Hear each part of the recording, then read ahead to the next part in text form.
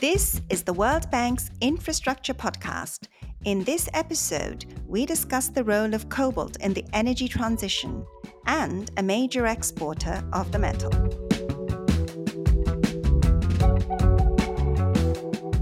In a recent report by the International Energy Agency, there's mention of the Clarion-Clipperton Zone. This is an area that stretches from Mexico to Hawaii and covers more than 4 million square kilometers of seabed. It's particularly rich in metals, with estimates suggesting that there's 6 times more cobalt there than in the world's entire land-based reserves. However, these cobalt resources are deep in the water, as much as 6,000 meters deep. So this means they're not so easy to exploit. There have been technological, economic, and legal constraints to their exploitation. And when eventually they are exploited, it has to be done responsibly, making sure we're not endangering other species, habitats, and ecosystems over the longer run. But why is cobalt so important? Because it's key to the energy transition. Why is this? And how does current supply look? How does the market work? Well, let's find out by looking at a very special country. Good morning and welcome. I am Rumin Islam, host of Tell Me How, and today I have with me Remy Pelland, an expert in the mining sector, and who will be talking about cobalt and its importance for the energy transition. Welcome, Remy. Thank you, Rumin. It's great to be here. So, Remy, would you begin by telling us what is cobalt and why is it important? Cobalt is a metal that has become quite popular recently because of its role in battery technologies, especially for electrical vehicles, EVs. Cobalt has been used for a long time across different industries and products like superalloys, magnets, electronics, and even paints. But the so-called lithium-ion batteries now account for more than 50% of the demand for cobalt today. And those are the main batteries used in electric vehicles, right? Yeah, exactly. That particular technology has gained a lot of traction in recent years. So as the demand for batteries increases, this looks good for cobalt and those who produce cobalt, right? Yeah, exactly. If you only take electric vehicles, that should represent half of the car sales globally by 2035. Well, to enable this to happen, cobalt consumption will have to grow from about 100,000 tons in 2020 to 660,000 tons in 2035. So that's a nearly sevenfold increase. So imagine what it represents for the countries that are indeed mining or processing or trading that mineral. Yeah, I guess it presents a unique opportunity for these countries because they get revenues from this, right? Exactly, that's what I'm saying. And imagine with the gas prices so high, renewables are even higher in demand, and these countries which will be able to pick up this opportunity will indeed see a lot of export revenues increase. So in what form is this mineral found in countries? Cobalt is found together with different minerals in a range of geological contexts. But its concentration in the rocks is rarely high enough to make it exploitable. In fact, it's most of the time extracted in association with another metal like copper or nickel. I see, that's interesting. So sorry, but even with such high prices, you would say that it's not economical to get to mine cobalt just for cobalt? That's right. It really depends on the geological setting, right? It's rare to find a deposit where cobalt is so rich that it could justify a mining investment as such. Morocco has one, but it's really an exception. The bulk of the cobalt comes from copper or nickel mines, which has critical implications on the market, as you can imagine. Consider, for instance, if copper is high on demand, there could be de facto more cobalt available on the market, which could drive prices down. And on the contrary, when there's a peak of demand for cobalt, it might take some time for a copper miner to adjust its production and catch up with the demand of what is only a byproduct for him. So this makes for really interesting economics, Remy. That's right. And there are also situations which are on the edge. If you take the Mutanda mine, for instance, in the DRC, it's known as a copper mine, but it's also probably the biggest one for cobalt in the world. And at some point in 2018, when cobalt prices were high, it's possible that cobalt actually generated more profit than copper there, which changed when government introduced a special royalty for strategic minerals. I see. So, of course, and the tax system under which this extraction operates influences the incentives as well. Absolutely. So, are cobalt reserves scattered around the world? Well, that's the most interesting feature for cobalt. It's the fact that it's very concentrated today. Two countries actually dominate the global production. You have DRC, the Democratic Republic of Congo, at the stage of extraction, and China at the stage of refining. So about two-thirds of the cobalt that is mined today comes from that one country, DRC, which has more than half of the known reserves in the world. And similarly, about 60 to 70% of the mineral is processed in China. It means it goes to China to be refined into pure cobalt metal. So, so this is a high degree of concentration. And what do you think the implications are of this high degree of concentration source? Well, that actually raises risks for importers. And it's the main reason why cobalt has been listed as a critical mineral in some importing countries. What does it mean to be a critical mineral? So, if you take the definition in the sense of the European Union, a mineral is dubbed critical when it's both important economically and risky from a supply point of view. So, essentially, the degree of concentration of the supply would determine this risk on the supply side. Right, because if anything were to disturb that source of supply, then that would have very large market effects. So, and cobalt indeed has a very high level of concentration in source, but it's sort of surprising that there aren't other places where cobalt can be mined. So, let's take that as a given for now. And let me ask you, how effective is recycling of cobalt? Could you do that to increase the supply? Yeah, you could. I mean, recycling is another important source, actually. Even today, one estimate that about 30% of the cobalt from electronic waste is recycled. But when you compare to other minerals, that's low if you compare to copper, for instance, but that's high if you compare to other critical minerals. Only 5%, let's say, of the lithium ion batteries are recycled today. That's really a small percentage, I think. That's right. And that's why the EU has taken action on this to improve the security of supply and at the same time to make the economy more circular. It has recently proposed a new battery regulation, which would have mandatory minimum levels of recycled content in batteries for different minerals. And for cobalt, I think it's 12% by 2030 and 20% by 2035. So again, we see the impact of policy on actions taken by producers and users. We had the taxes before, and now the regulation by the EU. I conclude that recycling is not cost effective at this stage, and that is why they have this new regulation. And could you speak a bit more about that? Why is it not cost effective? It depends. I mean, it's cost effective depending on which product. I was more talking about the battery supply chain at that moment, which needs to be organized in order to really to gain in efficiency. As I said, the recycling of electronic waste is a little more organized at this point in time. So, but it's a lot about the logistics of the recycling chains and the environmental impacts as well, because when you recycle, you actually need a lot of chemical What about energy? Do you need energy? and energy. Absolutely, you need chemicals for the processing, but you need energy to run the industrial processes, and that of course has a carbon footprint.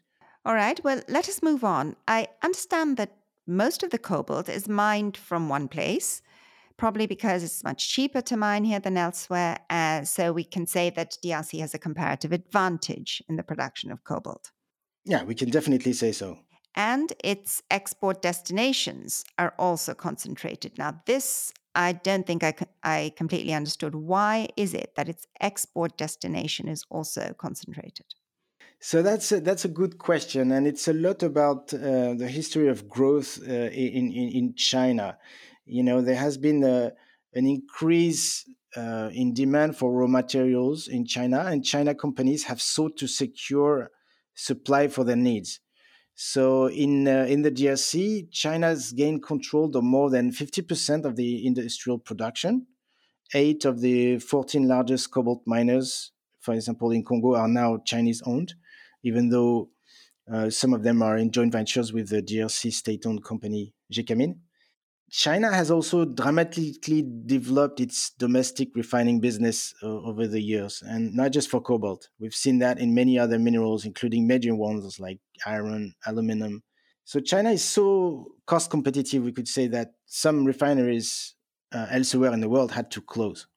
I see. So, are there plans for DRC to enter refining? I mean, they could refine their own cobalt and export that. And that way you would, I guess, have a diversified export destination from the perspective of the DRC. DRC's comparative advantage is mainly upstream today. Government has indeed introduced rules in the mining law to make the transformation of minerals mandatory before export, but it's proved hard to fully enforce given the lack of available energy. Only the first stage processing is usually taking place at the mine site or in the mining cities like Kolwezi or Lumumbashi. So, Remy, let me just stop you 1 minute here because you said something very important, which is that the lack of electricity, in fact, is a constraint moving up the chain, the value added chain. Yeah, I mean, electricity or other sources of energy. In the DRC, it's difficult to get sufficient power. Even though government would like to beneficiate, the minerals, it's extremely energy intensive, and it cannot happen overnight.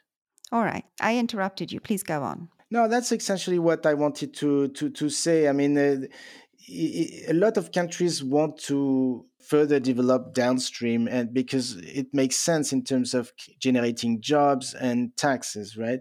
If you take Chile, which is a much richer country and the biggest copper producer in the world, it had announced back in 2018 that several factories would be built in the country to produce battery parts. It's an ongoing process. That's not happening overnight. Increasing value addition by promoting beneficiation is really a long-term strategy. Right. So it requires sustained commitment and a vision for the future that is implemented over the longer term. Are there other elements of the cobalt supply chain in the DRC that stand out? Yes, so far we've spoken mainly about industrial mining, but much of the attention has been put for some time on artisanal mining, which is about 10 to 20% of DRC cobalt output. This is cobalt mined by individuals or small entities working with rudimentary means, digging the ground with picks and shovels, carrying the ore on heavy sacks on their back. This may sound familiar to everyone who heard about conflict diamonds, gold rush, or coltan in the DRC. Coltan, this mineral for tantalum, another critical one that goes into your smartphone. Actually, I had never heard of coltan until you just mentioned it. Yeah, so that's Columbo tantalite. It's the name. It's the short name, the nickname, if you want, of a mineral, the main one for tantalum, and it made the news at some point earlier in the 2000s when people realized that again artisans were mining this mineral and it was supplied to the high tech industry without the necessary due diligence on the potential social impact. I interrupted you with my discussion on coltan. You were going to say, Yeah, no, I mean, for all these minerals, thousands of Congolese mine almost manually and often informally. And this activity provides them with a very necessary livelihood, but also raises significant challenges in terms of social and environmental impacts. I think that's the point.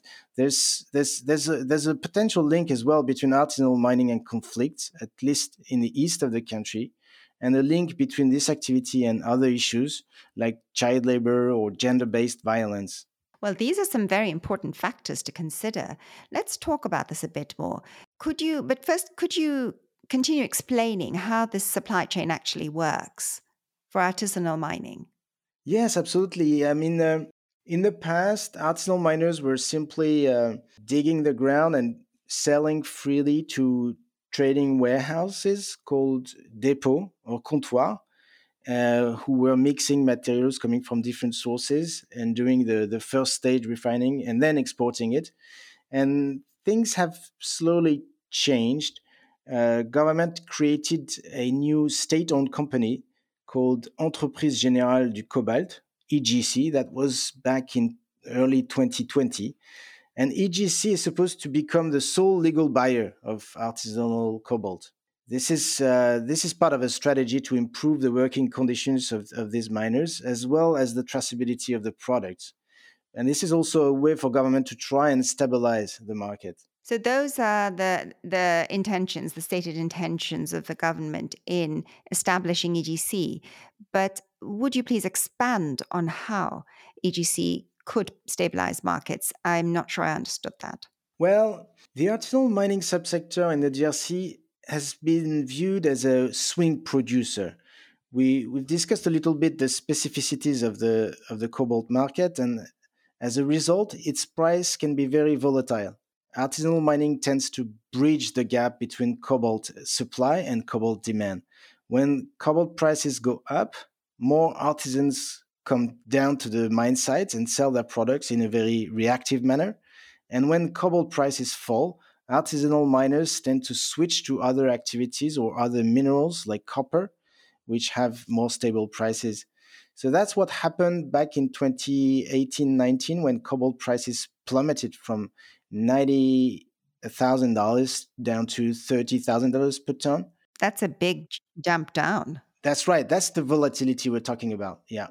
So government wants to limit these swings, and with EGC, it's trying to limit the amount of cobalt that would arrive on the market when prices are high to avoid prices going down. So there are risks associated with this approach, and we think it'd be useful to study it further to understand its effect on the market, its distributional impacts, and its fiscal impact. Most likely, it'd be easier to get broader gains to the people if some competition is maintained. Yes, I definitely see that, and I understand why you think further study of this would be important. Risk perceptions regarding the supply chain and trade are high and have increased. Why is that? The perception of risk is indeed very high in the cobalt supply chain. The price, is always the ultimate variable to find some balance in the market, but price does not necessarily reflect all the hidden externalities. I would say that the risks are schematically of two kinds. The first one is a security of supply risk. As we alluded to, some companies and countries believe that the level of concentration of cobalt imports is too high given its economic importance. And to mitigate this risk, the market actors are doing what they've always done to improve security and price stability. They try to diversify supply, improve recycling, or encourage substitution. So these are some excellent points you just made, and you also hinted at some of their limitations earlier. But could you give an example of how a company is trying to mitigate the risk? An interesting example is Tesla's effort to reduce and potentially eliminate cobalt from its batteries.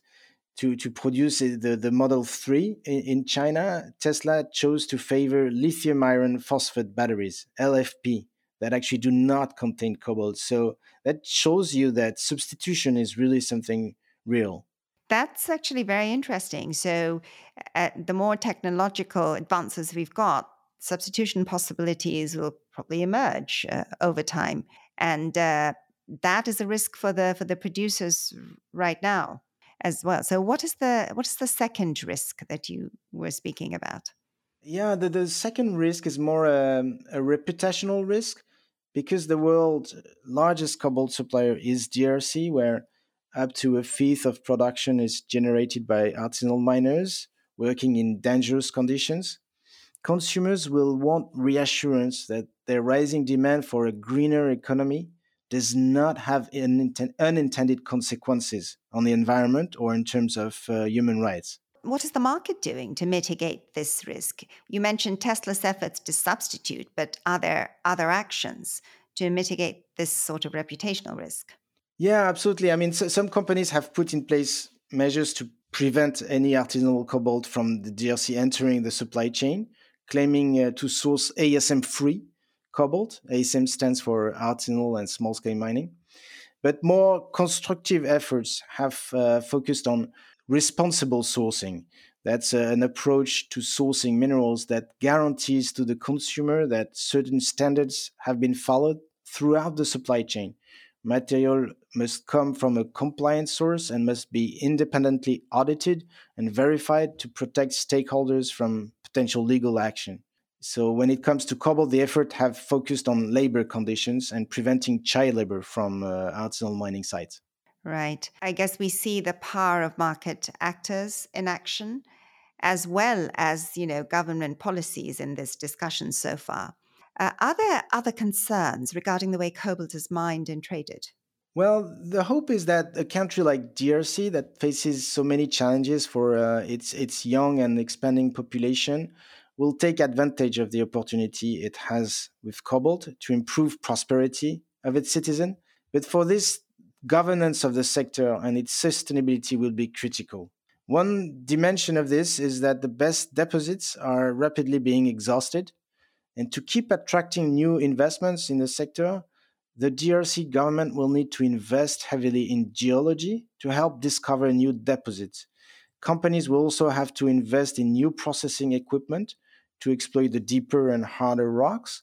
And they will look for stability and transparency, which has proved hard in the past to obtain in the DRC.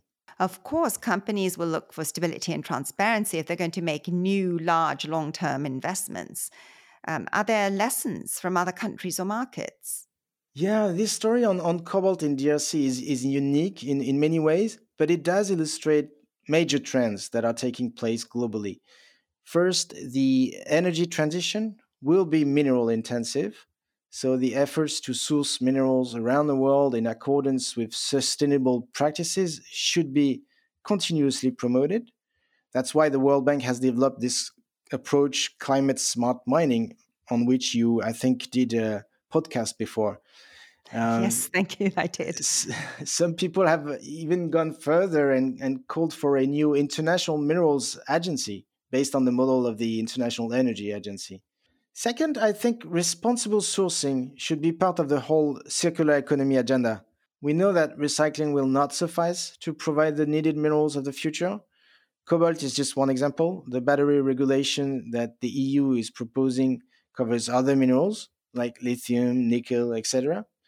For all of them, there will be challenges associated with sourcing from overseas. And consumers will more and more require that high standards be applied and guaranteed throughout the supply chain. The OECD has been leading an effort on responsible sourcing standards. And on cobalt, there are multiple international initiatives like the Fair Cobalt Alliance, the Cobalt Action Partnership, the Responsible Cobalt Initiative that are following or customizing these OECD guidance. So, Romy, I didn't know that there were so many alliances and associations on cobalt alone. I guess there's quite some concern about the cobalt market. Is there anything you'd like to add to this? Well, I just maybe want to add this point on domestic solutions because we in international organization we should continue to promote good international practices and key principles like transparency, sustainability. But we should always continue to learn more about the local dynamics and search for new ways to support developing countries to take advantage of their unique mineral wealth for the benefit of their population. Thank you very much, Remy. That was very informative. Thank you. Thank you, Romin. Well, listeners, what did we learn? Firstly, cobalt production today is concentrated in a few geographical areas. Secondly, cobalt prices, like other commodity prices, tend to be volatile. And to add complexity to this, Cobalt production does not just respond to its own price, but also to copper prices, because the two are mined together. Of course, domestic conditions in large producers, like whether there's competition in the market, also affect global prices. Thirdly, cobalt's demand is high and has been rising because of its importance in the energy transition. The DRC, other cobalt producers, and their citizens can benefit from this. But this depends on a number of factors, important among which is good policy. Finally, reputational risk associated with poor governance of the market, particularly in main producers, including conditions that affect labor, will tend to shift consumer demand away to sources where risks are lower and to new technologies. Thank you, and bye for now.